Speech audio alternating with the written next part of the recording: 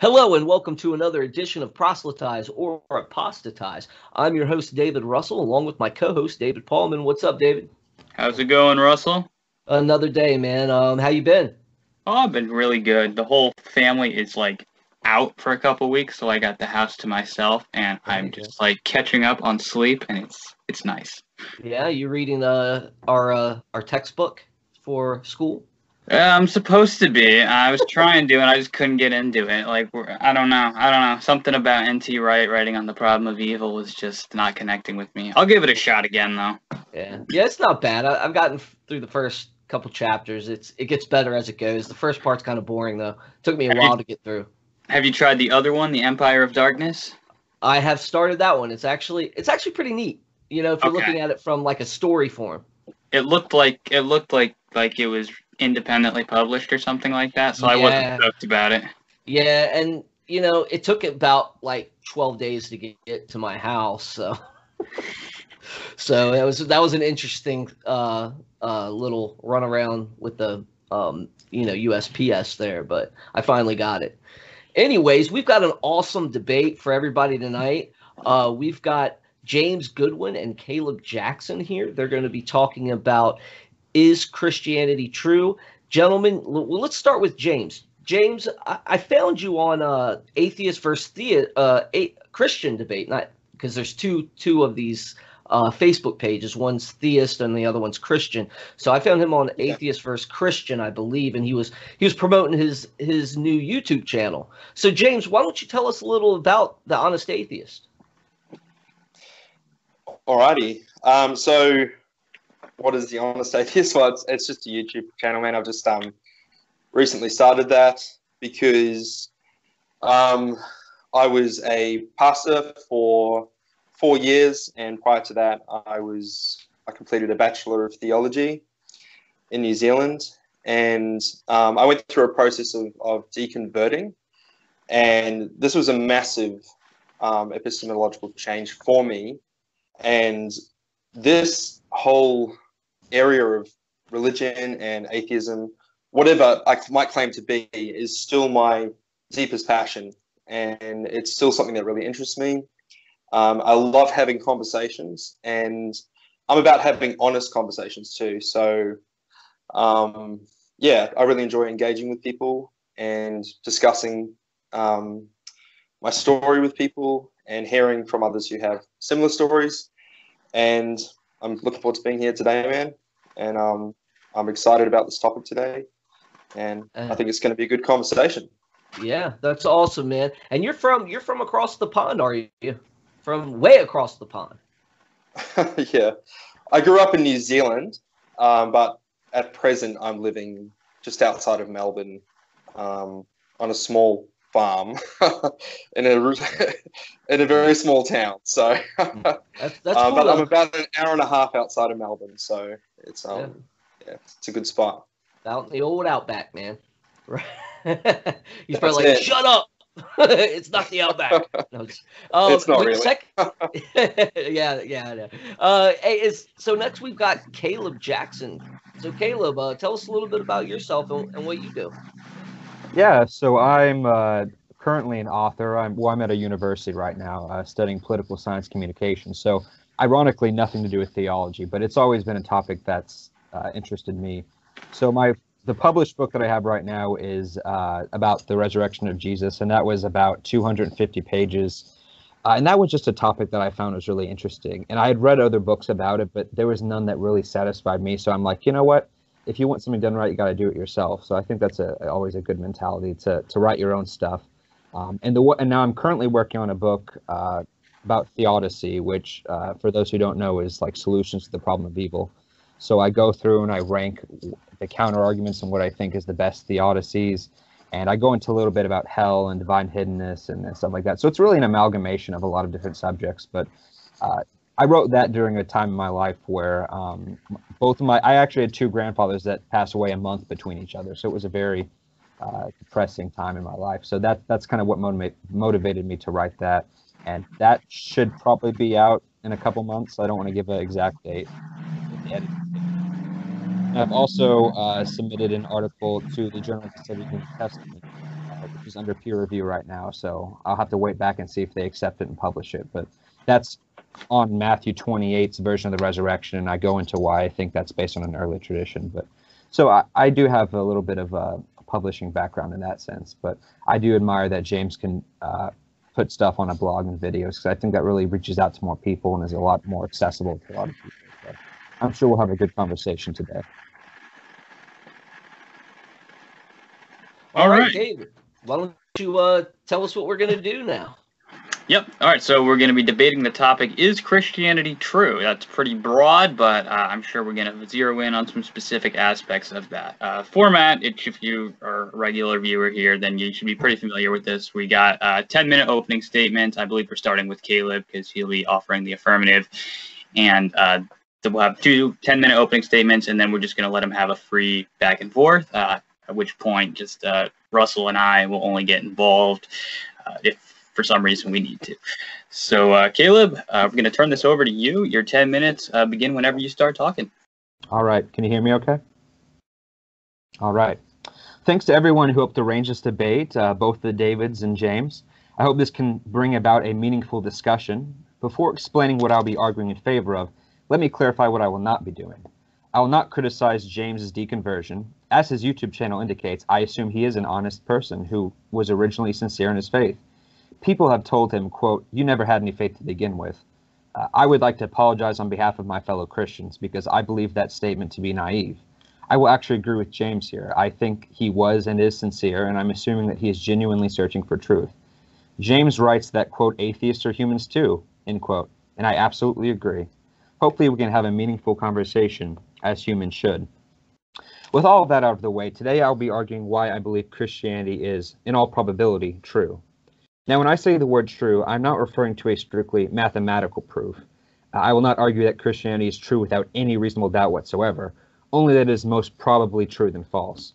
For Christians to be established, for this to be probably true, one needs to focus on the core doctrines of Christianity, what C.S. Lewis called mere Christianity. This includes the existence of God as well as the deity and resurrection of Christ. So other secondary and tertiary doctrines relating to the Old Testament, biblical inerrancy, the Trinity, and so forth will not be relevant to the question of Christianity's validity, and thus not relevant for tonight's debate topic. The first doctrine of Christianity, one that is obviously required, would be the existence of God. Obviously, various arguments have been given over millennia, although we will only have time to discuss one in particular here. I will be using a variation of Leibniz's contingency argument. Now, bear with me, this might get a little bit technical for some people. Now, Gottfried Leibniz asked the famous question, why is there something rather than nothing? We intuitively have explanations to why things exist. I exist because of my parents. This computer exists because it was made in a factory. There seems to be only two logical explanations for why any particular thing exists. One, either its existence depends on something else and is therefore contingent, or two, it exists by the necessity of its own nature. In other words, it is impossible for it not to exist. This would apply to logical and mathematical truths like 2 + 2 = 4. It just can't not be the case.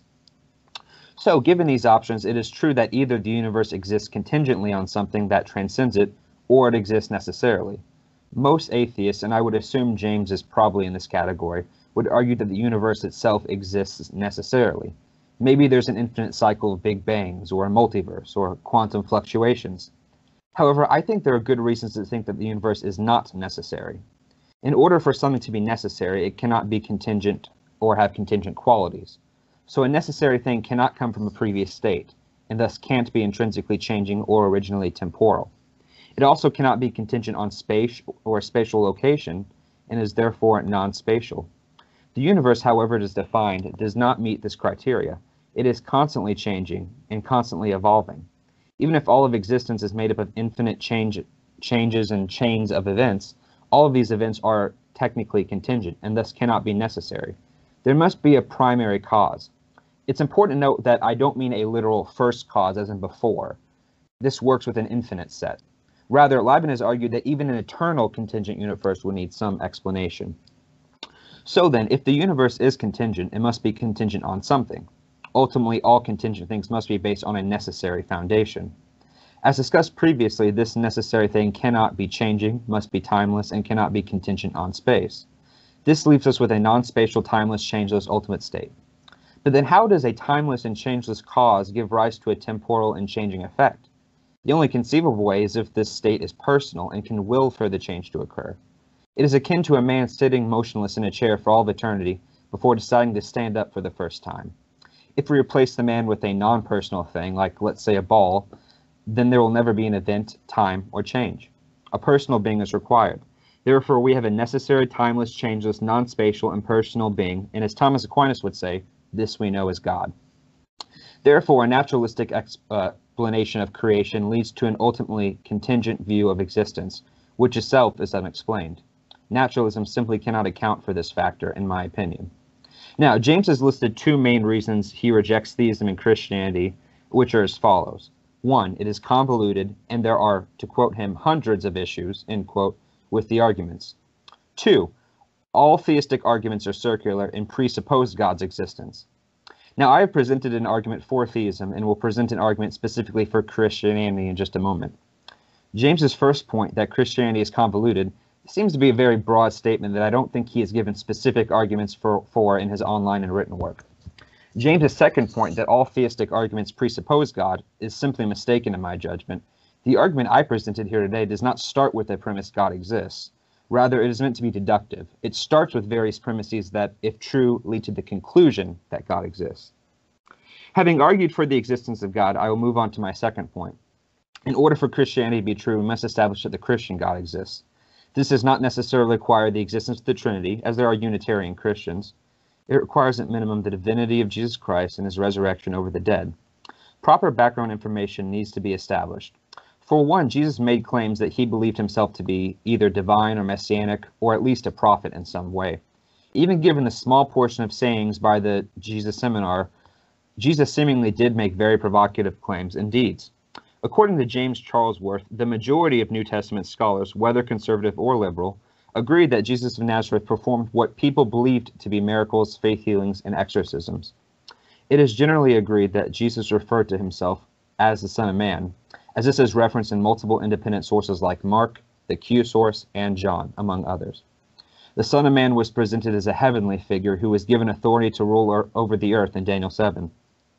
Thus, we have good reasons to believe that the historical Jesus saw himself as a prophet of God, enlightened with authority, and believed that he had the power to perform miracles in God's name. This brings us to our third and final point, the resurrection. I have written extensively on this topic in my published work, and so I will not go into great detail here. James has said that, quote, whether Jesus rose from the dead or not, I don't know. If you want to prove to me that Jesus rose from the dead, then prove it, end quote. I think that the weight of the historical evidence presents a very compelling case for the probability of the resurrection, especially in conjunction with the background evidence that I presented prior. Jesus, having been executed for these claims and deeds, was apparently seen by both his disciples and his enemies after his death. While it is common for believing individuals to have visions of the deceased, early Christians came to a much stranger belief. They held that Jesus had not just been a ghost, not just been an exalted saint, but instead bodily raised from the dead by God. Many people try to use what's called the minimal facts approach to the resurrection, and I'm sure that James has heard of it before. Instead, I'm going to work backwards. I think that examining the reasons why these first century Jews came to believe something foreign and so peculiar is a compelling place to start. Why would someone come to sincerely believe that someone, against all expectation, could be raised from the dead? This remarkable belief, as well as additional factors like the empty tomb and post-mortem appearances, requires historical explanation. The appearances of Jesus after his death are held to a scholarly consensus in academic circles. Likewise, Mark Waterman states that, quote, not a few, but rather a majority of contemporary scholars believe that there is some historical kernel in the empty tomb tradition, end quote. The specific arguments and evidence for both of these claims has been laid out in my published work and will in all likelihood be discussed in the cross-examination portion of this debate. So I believe that granting the background information provided prior, including God's existence and Jesus' claims to be affiliated with this God, which I argued for, the hypothesis that God raised Jesus from the dead in order to vindicate his radical claims is probably true when put in conjunction with the historical evidence. Other naturalistic theories fail to account for all of the data and cannot make predictions that co-align with the historical information presented. The atheist philosopher Anthony Flew has admitted that, quote, the evidence for the resurrection is better than for claimed miracles in any other religion. is outstandingly different in quality and quantity, end quote. Robert Cavan, another atheist philosopher, claims that, quote, the evidence for other miracles is weaker than that for the resurrection, end quote. If one is to look at the evidence with both an open mind and in the context of the background information provided, then I believe he is rational affirming that Christianity is indeed true. Therefore, in conclusion, there are good reasons to think that God's existence and God's actions to raise Jesus from the dead are more probably true than false, and thus Christianity is more likely to be true than false. Thank you for listening. I hope we can expand on these ideas in the discussion. All right, thank you, Caleb. We're going to turn this over to James for your 10-minute opening statement. Okay. Well, I'm not going to speak as fluently as my opponent here, but I will put forward a collection of ideas and an argument, which I will perhaps say that the lack of present-day evidence for the claim that Christianity is true, in fact, proves that it is not true, and that the Christian claim itself, more specifically, the New Testament claim about the proof of God's Spirit and power, and the lack of evidence for that in today's world does, in fact, prove that Christianity is not true, and probably that Jesus didn't rise from the dead. In Gotthold Ephraim Lessing's work on proof of spirit and of power, he begins with the theological predicament, that being, this proof of the spirit and of power no longer has any spirit or power, but has sunk to the level of human testimonies of spirit and power. Because of this problem, Lessing questions, how is it to be expected of me that the same inconceivable truths which 16 to 1800 years ago people believed on the strongest inducement should be believed by me to be equally valid on an infinitely lesser inducement? This is the problem of when we look at the historical Jesus, if any of you have studied that.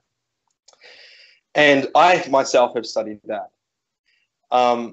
Yet modern scholarship, sophisticated scholarship, biblical scholarship, from contemporary evangelical voices like Kierkegaard, Dietrich Bonhoeffer, Michael Polanyi, Murray Ray, argue that the best evidence for the reality of God is in fact seen where the human being would have an encounter of power and of the Spirit with the charismatic Christ.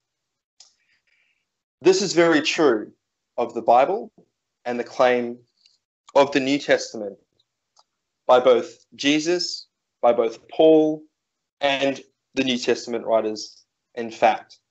Paul says in 1 Corinthians 4:20, for the kingdom of God is not a matter of talk, but of power. He says in 1 Corinthians 12:4 that there are a variety of gifts, but the same Spirit. There are a variety of ministries, the same Lord. And he goes on to say that there are gifts like wisdom, knowledge, faith, healing, effecting of miracles, prophecy, the distinguishing of spirits, various kinds of tongues, and the interpretation of tongues. In the Gospel of John, there is this theme of signs, essentially miracles Jesus performed which fulfilled Old Testament themes concerning Israel and the surrounding nations. Jesus changed water into wine. He healed those who were crippled and sick in this narrative. He healed a man who was born blind. He resurrected an embalmed corpse from the dead. He multiplied food, feeding 5,000 people, walking on water, and more. John is also a gospel which commissions the disciples to enact the same or similar works. In fact, he says that the disciples or believers of Jesus will do greater works than him.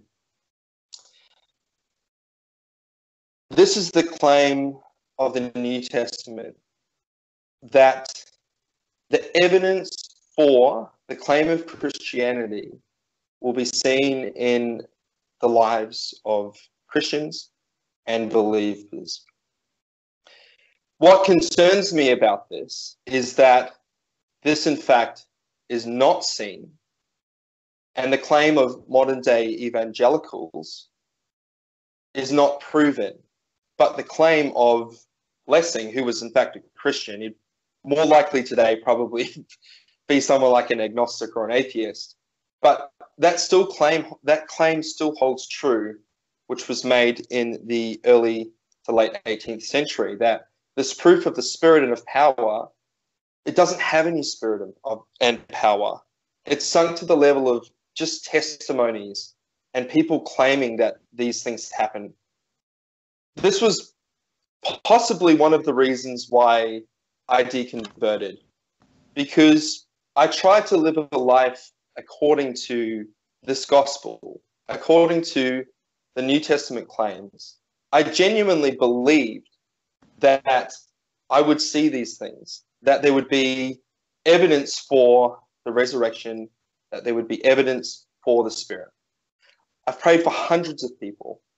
I've prayed for cripples. I've prayed for people who are severely deformed.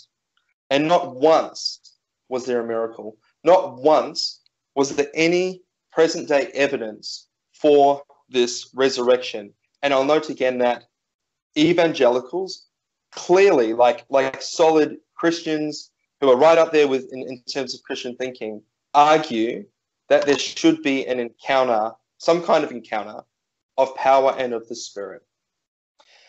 This is not only true for me, but it's true in the lives of many others. For example, and I've changed the names, Anastasia says, my journey was fairly similar. Apart from becoming a pastor, although I believed I could have easily gone that way if I wanted.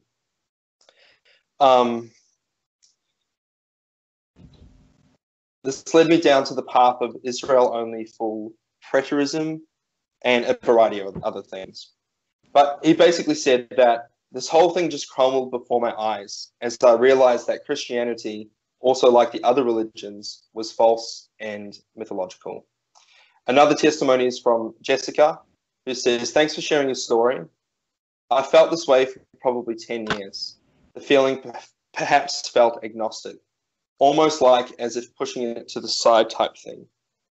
I've been doing my own research and asking for recommendations, also most just researching Google atheists and authors and different kinds of research, but this has helped me a great deal. Once again, thank you for your story, and seeing this has helped me too.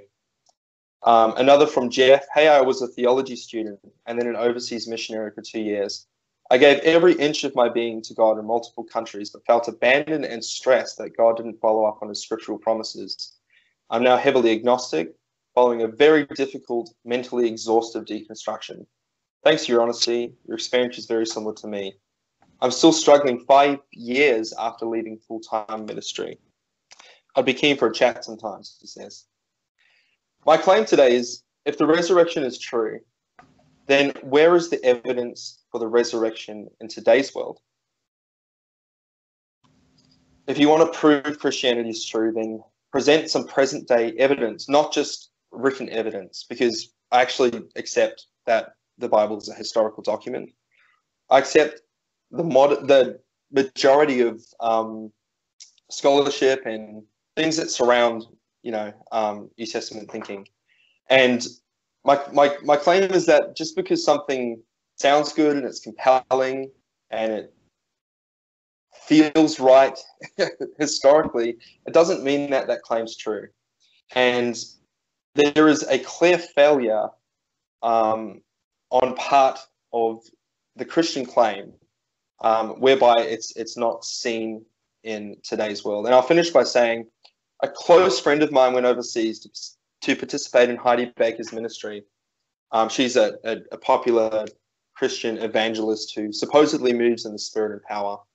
You could look her up on Google if you need to. This friend spent thousands of dollars going there. She moved there with her husband. They sold their car. They left everything in the pursuit of this Christ-driven life. But like the example above, there was nothing to be seen. There was no present day power. There was no present day move of the Spirit. It was just pretty much charitable works that were going on. And the claims of the movement of the Spirit and power that were happening overseas, as you might hear in many different claims of missionaries, was just a matter of talk. And I find that a lot of that's all really Christianity is and has become. It's a matter of talk. Look at us now. We're having a talk about it. Show me a demonstration of the Spirit and power. Show me a demonstration of God, and you'll save thousands. So that's my claim. I've got more to say, but we can have a conversation about that. Yep, we're going to transition then at this point to the back and forth. I'm going to let Caleb lead here, and, I trust that you guys will be gracious. And, I think Russell and I will just keep back and let you guys talk. Sounds good. Yeah, so that was, I think both of us had a lot of stuff to unpack there, so I'm not sure we'll be able to cover everything. So I guess we can just do this as a Q&A, or I can soften up a couple points. Oh yeah, one thing I did want to say is, I know you have a charismatic background, right, James? Or I don't know if it was Pentecostal or Episcopalian, but no, it was. I grew up in a Pentecostal church, and at about the age of 10, we joined a Baptist church, and I was heavily involved there as a child, spending all my time, basically for 4 to 5 years. So I also was trained in an evangelical college, and I've studied at the University of Otago under evangelical scholars. So yeah, I would say what my background is. I'm fairly, as a pastor, I was fairly adaptable. I'd worked in the Baptist church. I'd worked in the charismatic Anglican church. And the Anglicans here in Melbourne are not Episcopalian like they are in the States. They are solidly evangelical, and that's Australia-wide, basically, except for Western Australia. So my background is evangelical, I would say, with some charismatic roots there. Okay. I brought that up because you did mention a lot about gifts and spirits and miracles, which I guess makes sense given that cultural context that you were familiar with when studying. For sure, yeah. Theology, yeah. But I don't know if I would say that's necessarily, and you did cite some scriptural verses, but I mean, I'm sure you know as well as all of us that like many, if not most denominations are, well, I don't know if I'd say most, but a good portion are cessationists, where they don't necessarily believe that works or spirits in that way even continue on to today. I'm not defending that position. But like, isn't that just so convenient? Well, I mean, there's a lot of, and again, I said I'm not defending that because I was going to bring up a couple other points. But I don't know, you did give a lot of anecdotal evidence, which I appreciate, but it's not that I don't, I mean, obviously when I'm talking about testimony, that's all anecdotal. But, I think when, sure. I think these testimonies were about the lack of testimony. They weren't about, they were anecdotal, but they weren't anecdotal in the sense that an anecdotal example is usually used as something that would point to truth. They point to something where there is a lack of truth, and there's a difference there. Sure, yeah. But I think you and I would both agree that preferably data and statistics is more admired than anecdotal evidence if it's available. Obviously, you don't always have that, but for sure, yeah, I absolutely agree. Right, yeah. So I think that when it's a very common thing to say like, oh, there's no evidence, and while it is true that we don't hear about stuff like that every day, because if it happened every day, then it wouldn't be miraculous. I would contend the fact, I would probably dispute the fact that it doesn't happen at all today. I mean, I don't know if you've read or heard of Craig Keener's book on miracles, about 1,200 pages, and he has like x-rays and medical stuff. And I'm not saying that all of those have to be true, because you need to look at them on a case-by-case basis. Yeah. I did read the examples you gave in your book, particularly about the lady who was blind, and her husband was a pastor, and he prayed for her, and she Right. was healed right up till the point of death, basically, with little reduction in sight due to old age. Yeah, what do you think about that? And I think that was, I think, in the journal for I don't remember the exact title, but it was in it was like in a legit. I wouldn't just call it testimony. It was in a peer-reviewed medical journal. I mean, that's probably the best kind of evidence you can get for something like that. And I appreciate that. But is that it? Like just because I give a testimony of something, is that like the evidence? Just do you know what I'm saying? What you're saying is this is data. Well, I mean, it is if doctors diagnosed it and confirmed that it happened. I mean, that's typically how medical research works. I mean, unless I'm not proposing she sneakily was taking medicine on the side or something, but from the data that the doctors gathered, she didn't just walk up and tell them that and they wrote it down like, okay, you know, I mean, when you get published in a journal, you have to go through rigorous review and stuff. So they had, and if you've actually, I don't know if you've read the actual article, but they like tested her site beforehand and after. And I'm not saying that's definitive proof, but I think that's a good place to start. And so, and again, I don't even care that much about this particular point because I ultimately am agnostic on the question of cessationism. I don't really think it matters ultimately, but I think that's good. I think there is contemporary evidence that stuff like that does happen from time to time. I'm not saying that faith healings are legitimate in general because I know that those things can be psychosomatic and faked. So you have to look at these on a case-by-case basis. Yeah, yep. Just in regards to your argument, you started by talking about the reality of the universe existing, and that there was probably some kind of cause, and that we would both agree there. I agree that the universe exists, that we're all here. That would be a while to debate if we didn't agree on that point. And I'm definitely not here representing the Big Bang Theory or anything like that. But like this conversation, this debate is about whether Christianity is true. And you've put forward an argument. You spend a few minutes on that. I'm not sure how that is a foundation to whether Christianity is true. Because the claim of Christianity is that Jesus came. Jesus was God the Son within the complexity of the Trinity. And within God's self, God chose to send God's Son to become a human being. And God's Son and I'll be fair to the evangelical claim. I'm not going to spin off a version of some atheist version of the gospel. I'll be true to what the text basically puts forward and Christians believe. So God's Son came in the form of a human being both fully God and fully man. He did what he did. He made various promises. He died for the sins of humanity. And he rose from the dead with the promise that there'd be the outpouring of the Spirit and a present day reality of Spirit and power for the believers. That is the main theme of the gospel, that there would be power and of the Spirit, and that this is not present in our reality now. So I'm wondering how you can defend that claim. I'll temper that by saying I actually accept that the gospel accounts are historical. I'm not saying that everything in those accounts happened. It's a historical document. I accept that. There's no problem with that. I haven't got no problem with that. But I still can't see why that points to the reality of Christianity being true. If it's not true in today's world, and the majority of science and reasonable thinking would point otherwise to that fact.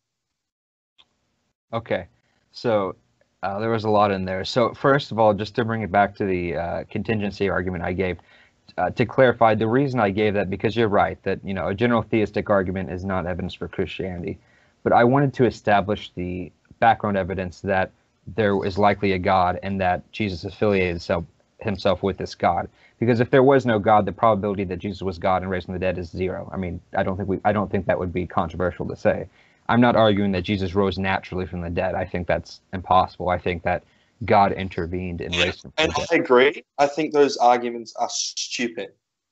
And I think the people who make them are being really unreasonable and ridiculous in their critique of the Gospels. It's madness. I've never liked them, and I still don't like them. Wow, that's nice coming from you. I had a whole page of notes on the Gospels, but I don't even have to use them. So thanks about that. Yeah, Right. but the resurrection argument doesn't even require that the Gospels are generally reliable. I mean, that's why I mentioned I didn't use them in the more facts argument, but a lot of people do, and that's, we could assume that most people don't think that, the story in Matthew with the guards in front of the tomb, most people don't think that's historical, and that's fine. That doesn't really affect the case. Do you mean the guards with the angel? Well, they see the angel, yeah, but the fact that there were guards in front of the tomb so the disciples wouldn't steal the body, like, most people don't think that's historical, and I'm granting that for the sake of argument. No. I would say that would have likely occurred, given the commotion around the life of Jesus, as per the documents say. But Sure. that they saw an angel, probably not. Right, yeah, and I'm not defending that anyone saw an angel. I was just saying that some things in the God, we could grant some things probably weren't true, and that wouldn't, I'm not saying I personally believe that, but just for the sake of argument, and that's not the case that I'm trying to make. So, but I think that with the... but what is the case you're trying to make? Yeah, so I'm glad I could get to that. So I think that the evidence for the resurrection primarily goes around... I did emphasize the fact that these people came to a very non-Jewish belief, which is even crazy in today's standards, but it was certainly back then, that he had been bodily raised from the dead, which is very strange. And when people do see dead relatives occasionally, whether it's ghosts or they have hallucinations or whatever, but they don't conclude that the corpse is walking out of its tomb. They say that it's a ghost in heaven, right? So the question is, why would someone come to such a belief? And I would they were talking about N.T. Wright at the beginning of this. I would take N.T. Wright's stance that I think that the best explanation is that there was both an empty tomb and bodily appearances of Jesus. Like an empty tomb by itself wouldn't lead to that belief. It would lead to belief that the body had been misplaced, which is mentioned in John. And appearances by themselves without an empty tomb would just convince them that he was a ghost. So I think that having those two together, and I think there's independent arguments as well, not just that point, but there's, I'm sure the women witnesses and the fact that Jews actually reburied the bodies after a year, which would make the empty tomb falsifiable. There's a lot of different points on that. But I don't think historically there's good reasons to deny that there probably was an empty tomb and there probably were appearances of Jesus, which that combination led them to believe that he had been bodily raised from the dead. Does that make sense? Yeah, it does make sense. So, but I'm a little bit confused about your argument because you've written this book on the resurrection, but your conclusion actually contradicts your argument. Is your argument that Christianity is true because Jesus lived and rose from the dead? I'm saying that increases the probability. That makes it most probably true if it is the fact that Jesus was raised from the dead by God and in vindication of his claims to be a prophet or divinely affiliated. Yeah. Which part are you talking about? Why do you say that despite all of this research, the ultimate answer to Jesus' resurrection will likely remain in agnosticism? Right, yeah, so that's a good point. So the majority, well, I would say probably most scholars, and I think I have a quote of like, we can't know, would be agnostic. They would say, yes, these facts are probably true, but we just don't have an explanation. A lot of them will say hallucinations or other things, but there's plenty of issues with all of those. So when I said that, I mean that I don't think we can ultimately know, or I don't think there will be a historical explanation that all scholars will agree on, and they'll all say, oh yes, we agree that Jesus rose from the dead. So when I was saying that, I was talking about scholarly views on it, that I don't think scholarship will ever give a definitive answer for this is what happened, because it's such a radical thing to say. Yeah, it is a very radical claim. So is the likely conclusion of this historical evidence one where you would be left in a bed of agnosticism? Well, if you mean ultimately, like, can I be 100% sure? I would say no, but I would say that it's the same level as far as, like, can we know that Julius Caesar was stabbed to death by Brutus, right? How do we know that? Well, there's testimony of people who reported it at the time.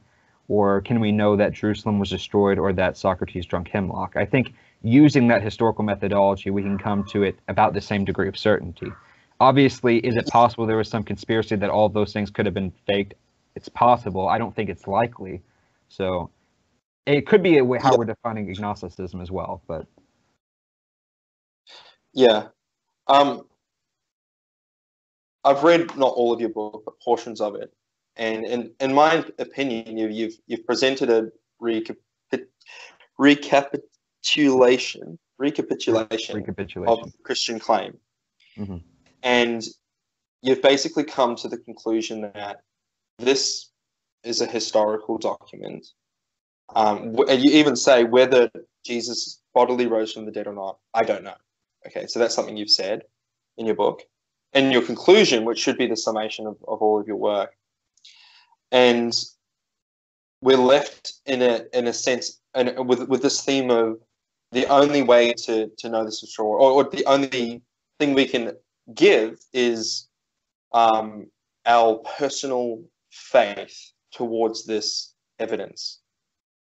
Would you agree that that's? I don't think I used the words personal faith, but at least I don't. You did kind of allude to that. Okay. Because you talk about it being something that's unfalsifiable. Well, yeah. So that the unfalsifiable was referring to. I'm not trying to interrupt you. Sorry, just to finish that thought, you say in italics, no amount of evidence or empiricism would convince them that God exists. So you're saying here it is.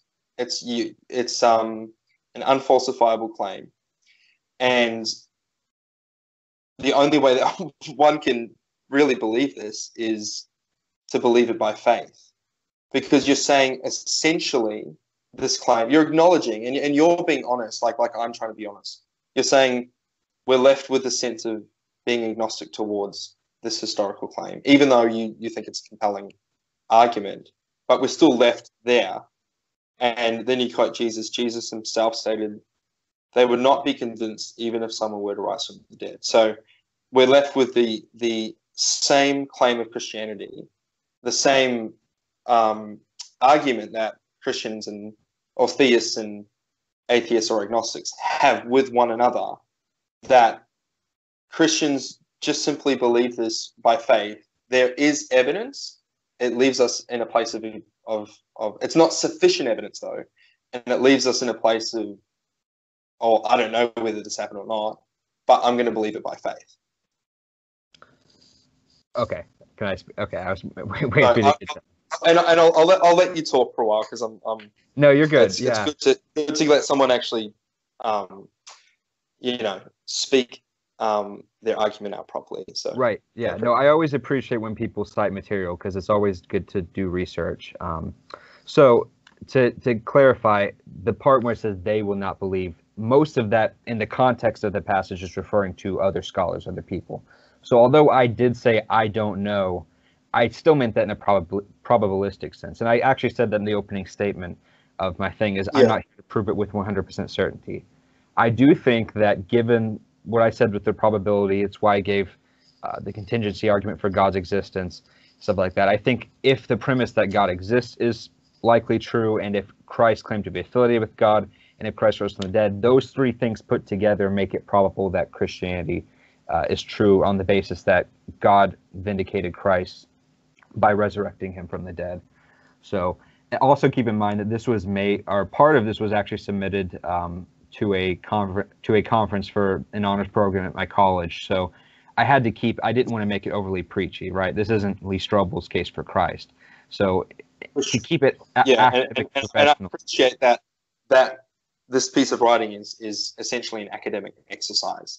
And you have to be factual and fair Yes, thank you. And I didn't want to overwhelm saying, yes, this has to be. I was saying that actually someone asked me this at the conference because it was an online conference because of COVID, obviously.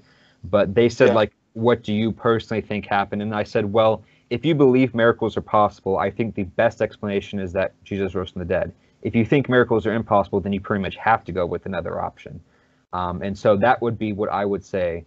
And that is kind of why I was more on the fence in framing the wording. But I do personally believe that, yes, it is more probably true than not because of the background information given and because I think that the evidence is more sufficient in that degree. Did you have a comment on the particular, because I don't know how much of the book you read. I know it's pretty thick and technical and that you didn't have a very long time to read it, so I can't blame you for skimming it. But like, are there any points in particular that you disagreed on as far as like the evidence? Like I talked about the whole empty tomb, the appearances, and it's very detailed, and I know that it can get a little bit dry at times. But Yeah, like I'm not here saying I disagree with what's going on in your book or what ideas you're putting forward. I think you make a really good contribution to Christian theology, and thank you. you made some really good points there. And one of the things I perhaps perceived to be a little bit of a contradiction was you're making this claim for the let's just say life, death, tomb, and resurrection of Jesus. And throughout your book, you would say the classic line of anyone who's ever studied theology, that both evangelical or contemporary evangelicals and liberals alike agree to this, whether that's about Jesus lived or Jesus did this and whatever. But then you conclude by saying there's a discontinuity or there's a lack of agreement between scholars around the issue of the resurrection. And then you conclude, as I've already said, in this being left in this state of agnosticism. The other thing you said, which is not a jab at you, but you said someone's writing a 5,000, was it, page? Gary Habermas is, yeah. Man, why does someone need to write a 5,000 page book on whether or not, I know it's he's consolidating. You can ask him. I don't know. For debates just like this. For the record, I think he's referring to Gary Habermas because he's working on a 5,000 page book on it, which that's going to be really long. But sorry, go ahead and finish your point. And that will be valuable because we'll be able to say, hey, look, here is all the scholarship done around this. It better be all the scholarship with length. Yeah. I'm still back at my point. Well, not my point, but Lessing's point, that this is still a matter of words. This is still a matter of conversation, to paraphrase. Where is the present day evidence for the resurrection of Jesus? Yeah, and before you finish that thought, I did want to jump in and kind of change that direction because I think we've covered the resurrection and so forth. But I did want to ask you guys to comment on the encounter that people are supposed to have of the Spirit's power. Is that, can you guys address that? And you can finish your point because it seems like that's what you're going into. And I do want to focus this last part of the debate on this specific area. Is that cool? Sure. I think could be a little distracting from whether that proves Christianity is true, because we don't know. Do you know whether Christianity is true? Because, like, I just want to emphasize, like, I'm agnostic about it. And so are you from your book, and within reason, and I think it's fair to say you've done that through a rational exercise, and your conclusion is agnostic. And I understand why you said that, because you've completed the rational exercise. So we'll let Caleb answer that one real quick. Caleb, are you agnostic on that aspect? Yeah, so I feel like I don't want to be a broken record, but just to clarify, because I think there's a lot of confusion. So first of all, I'll go back to one point he said earlier. He said that you said most scholars agree on these points, but are agnostic and don't agree on the resurrection.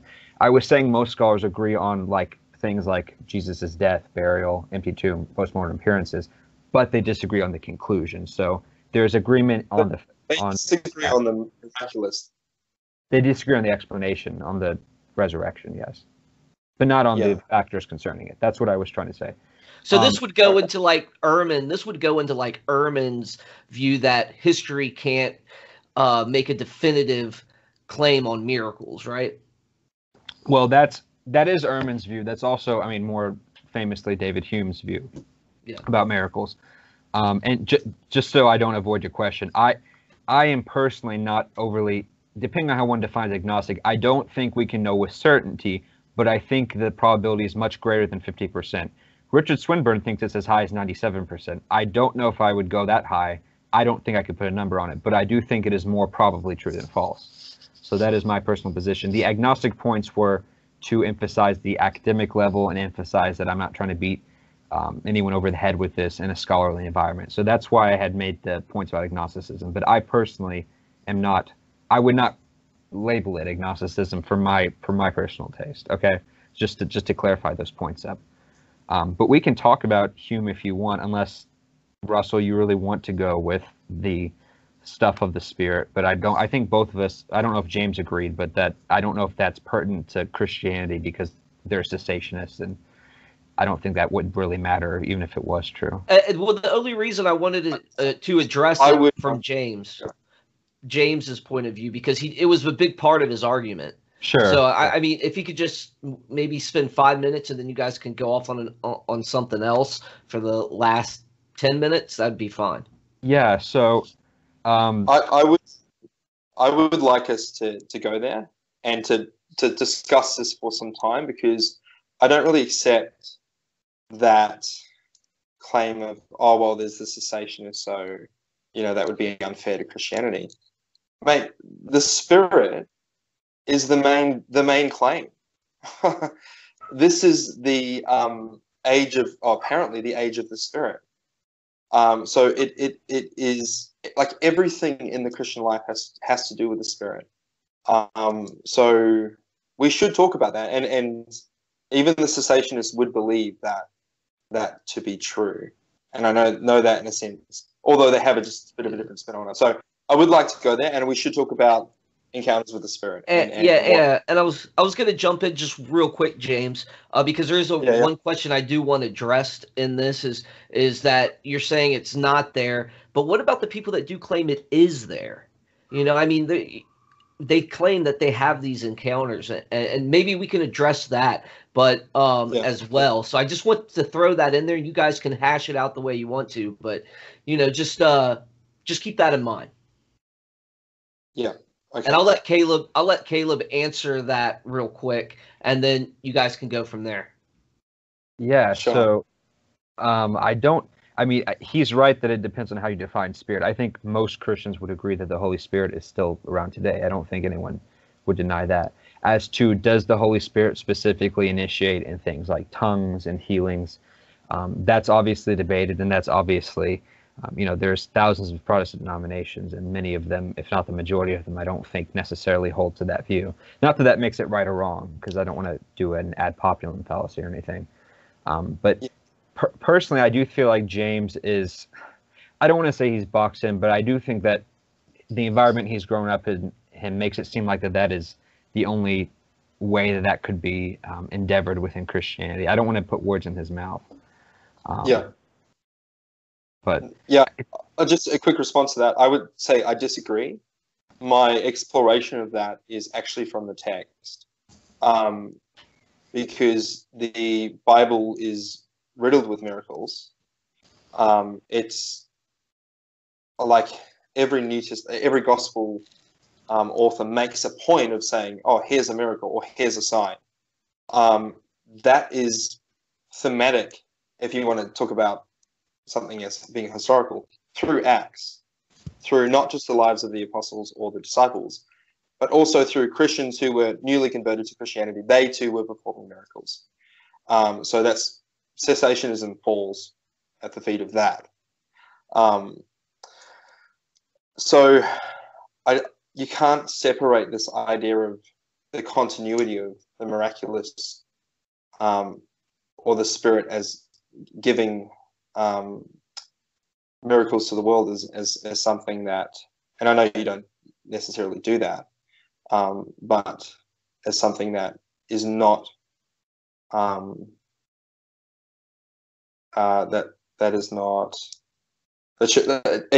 what I'm saying is the that should be present today as it was in Acts, which was post Jesus' resurrection and ascension, and as in the Gospels.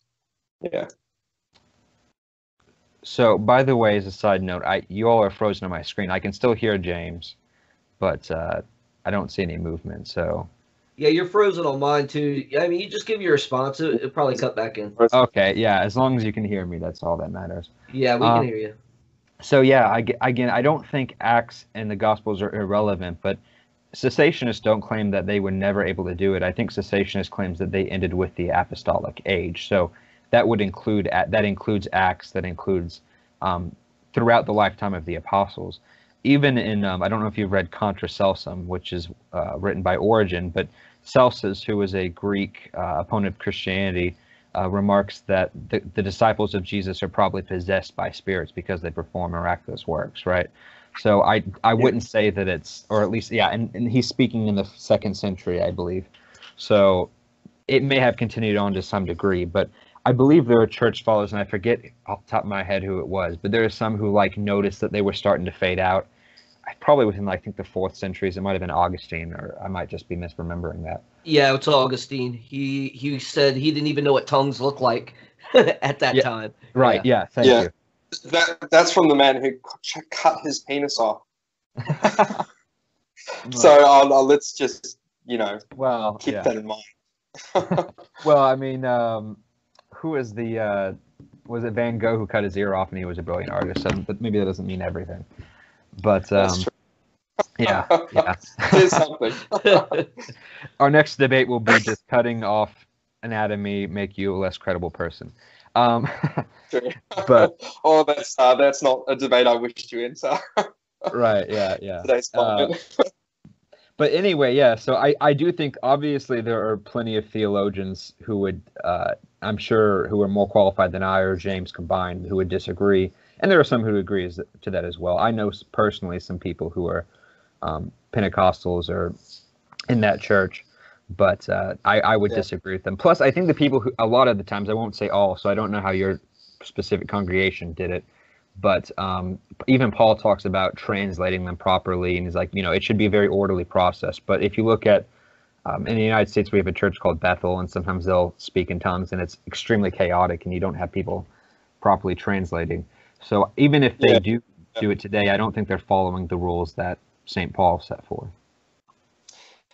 Maybe not. I do want to go to David's question. I'd like to go there about this idea of the Spirit being present.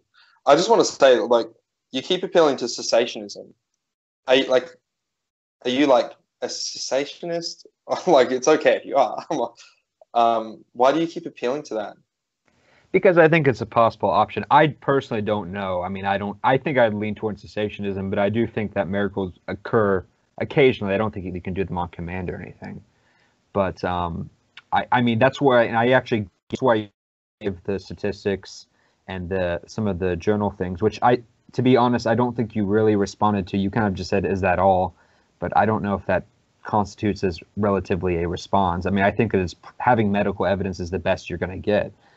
Actually, in the United States, 55% of doctors claim they have personally witnessed what they would consider to be a miracle. So I think to say that, to take David Hume's approach... I mean, that's fairly dubious statement, like you give one example, like one, and then you state that, and it's like, oh well, miracles happen. It's still like, my claim is that's still written evidence. I'm saying, where is the present day reality of the resurrection? And you're claiming to be a cessationist, but to be honest, man, like cessationism ceased, to have a bit of a pun in there, in the 1940s and 50s. That is no longer a relevant perspective in contemporary evangelical scholarship.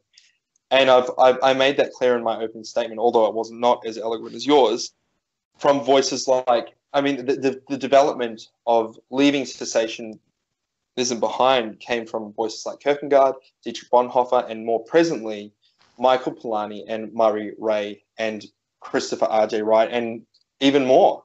So I don't know, like, I think just the appeal to cessationism is a bit of a, oh, well, here's this small group of Christians who say that present-day miracles cease, but it's a weak argument, and it's not biblically based. It's not the claim of Christianity. The claim of Christianity is one of spirit and power and an encounter with the charismatic Christ. And I don't see that as being evidenced in today's world. And to speak to the moderator's question of, well, how does one explain people's encounter with the Spirit? Well, as I demonstrated from the New Testament, the claim of the New Testament thinking was that there would be more than just an outpouring, or one might describe it as I've heard hundreds of times, a tingling feeling. There should be more than that, according to the Bible. There should be faith, healing, miracles, which was left broadly open in Paul's theology, prophecy, tongues, and interpretation of tongues. And to be honest, just the only thing that is reasonably demonstrated within the Christian church is this idea of, or this reality of feeling the Spirit and speaking in tongues, which anyone can just make up. You know, like is that it? And some vague prophecies about, I sense you have a great call, and I see your life is going to be like the life of David, and I see you with a sword, and I see you moving in power with the gospel. Do you know what I mean? Like anyone can say this stuff. That is the only present reality of the New Testament claim today, and I find that concerning, and I think a lot of people do as well. People find that concerning today, and there's been video evidence for, God knows how long, but there's been video evidence for so long, and still no one's capturing anything that's reasonably convincing. In fact, I would say the contrary. Any video evidence for any kind of movement of a miracle of God is relatively unconvincing, or reasonably unconvincing. So, so in some sense, in response to like the moderator's question, or the host's question, what do I say to this idea of people experiencing the Spirit? Well, so what? Like you get some tingles or some goosebumps, or you feel emotionally overwhelmed by the reality that you've probably hold my tongue there. You've probably messed up in some way. You probably feel guilty, and you feel bad about that. And you found this message which feels good, and you're crying, and you're taking that as something that is a move of God, or a move of the Spirit, and it's just not enough. It's just not enough. All right, well, that's a good answer. I think we'll let Caleb respond to that, and we'll move it into the closing statements here after that. Yeah. So first of all, let me just say, I don't think I said it more eloquently than James, because he has an Australian accent, or I'm sorry, a New Zealand accent, and it sounds very good. So he has that advantage. So as far as people he cited, I don't deny that there's certainly plenty of people who would affirm tongues, but he mentioned people like Kierkegaard as one. But Kierkegaard was a philosopher, not really a theologian. Now, he said some very pertinent things towards theology, no doubt about that. But Sure. I don't think we can cite him as, not that he's not authority, but there's people like John MacArthur who I don't even agree with on everything, but James White who are definitely not continuationists and who have spoken out against it. So we can both cite people on both sides. And again, I don't think that strictly the biblical evidence you said, which I know you don't even accept. I know you're saying it for the sake of argument because as an atheist you wouldn't accept biblical evidence in that sense. But I don't think that has to pertain, that the interpretation has to pertain to modern day and could not pertain to apostolic. But, I don't want to get off track and make this just a cessationist, continuationist debate, because as I said, I'm not necessarily a cessationist. I'm saying I don't know, and I don't have a strong horse in the race on that particular issue. I also don't think it really matters, and I know that might be a point of contention, but that's why I laid out in my opening about C.S. Lewis's Mere Christianity, and I don't know if C.S. Lewis believed in tongues or not, but Mere Christianity is the idea that all of the Christian doctrines that hold the main denominations together, which is the divinity of Christ, existence of God, resurrection, and so forth. I don't think that you have to include spirits in there, or else you're going to get rid of a whole bunch of denominations. So I honestly don't think that's overly relevant. And I guess I would ask, if it were true that Jesus really did rise from the dead, and that cessationism is true and that people don't speak in the tongues, would that not make Christianity true, even if he did rise from the dead but just didn't happen to have tongues that continue on? I mean, I just think that that's a very weird position to take.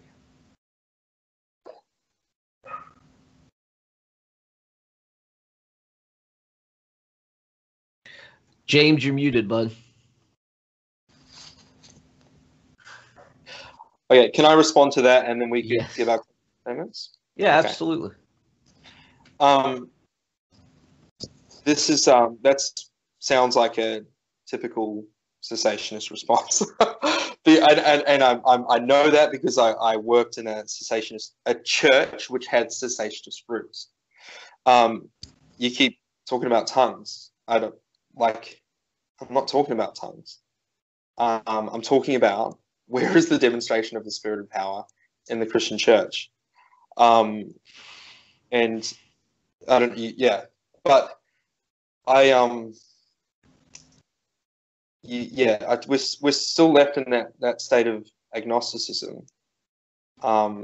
You're saying, well, isn't this historical evidence compelling enough? But it's clearly not compelling enough. And most scholars today agree. Most middle of the road majority of evangelical scholars agree it's not enough. There has to be some kind of encounter, and what I'm saying, that the encounter that we have seen is just simply not enough. So yeah. Are we going to closings, or do All right. some? Yeah. I don't know. What do you guys think? Is it, David? You think we should do the closing statements now? And you can make that response your closing statement if you like. That's Caleb. fine. We can do that. Yeah. I would say we'll go to closings, and feel free to give any responses or last thoughts in that. Yeah. Let's give you maybe 3 minutes. Just Am wrap I it still up here. frozen, by the way? A little bit. Okay, it's fine. It's as long as you can hear me. Okay, who's going first? We usually give our second round of opening statements the last word because you're in the negative, and we give the positive opener the first closing statement. Okay. So basically, Caleb first and James second. Okay, you could have started with that. So yeah, I think that we've discussed a lot of points tonight. This was a very fruitful conversation, and James seems like a really nice guy, and hopefully we can do something along these lines sometime. But I think the case that I made for the existence of God has not really gone refuted, and I don't think anyone would object to that, even though it's not overly definitionally proving of Christianity. It is a relevant topic to make, because if God does not exist, in Christianity is by definition false. I'm also glad to see there was not a lot of dispute on Jesus's historical claims, which was my second argument. And for the third point of the resurrection, we heard a lot of back and forth on whether or not one agrees with whether or not one finds evidence compelling. And of course, what you find compelling is inherently subjective. But I do think that given the explanations and given the counter arguments, which I know we didn't really go into discussion here because I think most of us just kind of conceded it for the sake of the argument, I do think we have good historical grounds. And I would just like to affirm that I do think that that's all my case requires, that even if there is no continuation of the Spirit, which I'm not saying there is or is not, that it does not ultimately matter, and that even if Jesus was raised from the dead, that would be pretty good signs, I would think, from God that this is the right religion, however one takes the interpretation of the feeling of the Spirit. And I don't think that even my arguments in favor that maybe continuation is true, the fact that we do have plenty of documented, not just claims, but miracle and medically documented claims of people being healed instantaneously of incurable diseases through prayer. I don't think we've really heard that much of a response other than just him not being satisfied with it. And I understand that's subjective, but I guess it's like, at what point would the evidence convince you? And if medical evidence isn't going to convince you, and all the documents that Craig Keener has, at what point other than your own personal experience? And I just think that that's kind of what I get to, that we can't ultimately be sure. And I don't mean that in the agnostic sense. I mean that like people who don't want to accept it. And I'm not saying James is close-hearted or anything like that, but just generally speaking, many people I think don't accept it for philosophical and emotional reasons. But I don't think that they have had technical responses to a lot of the arguments made tonight. So, yeah, thanks for having us on, and this was really fun. So hopefully we both learned a lot from this discussion. All right, James. Well, thanks, Caleb, and thanks for being, thanks for not saying that I didn't have enough faith, or that God was simply testing my resilience of faith. I don't want to go over what I've already said. I probably said the same thing 5 times over. But what I want to propose for my leaving thought is that is something for us to consider, that the gospel claim, or the claim of Christians today, is that the gospel is a very confronting reality to the person. And I've thought about this a little bit, and I want to say that what is more confronting is the idea that we're not in communion with a God, that life is not eternal, but is noticeably short, and that this is the one and only life that we do get to live, and that we must take ownership and responsibility for this, knowing that it is particularly short. We're not going to observe the outcome of humanity, of our planet, of future travel. And that is a very confronting reality.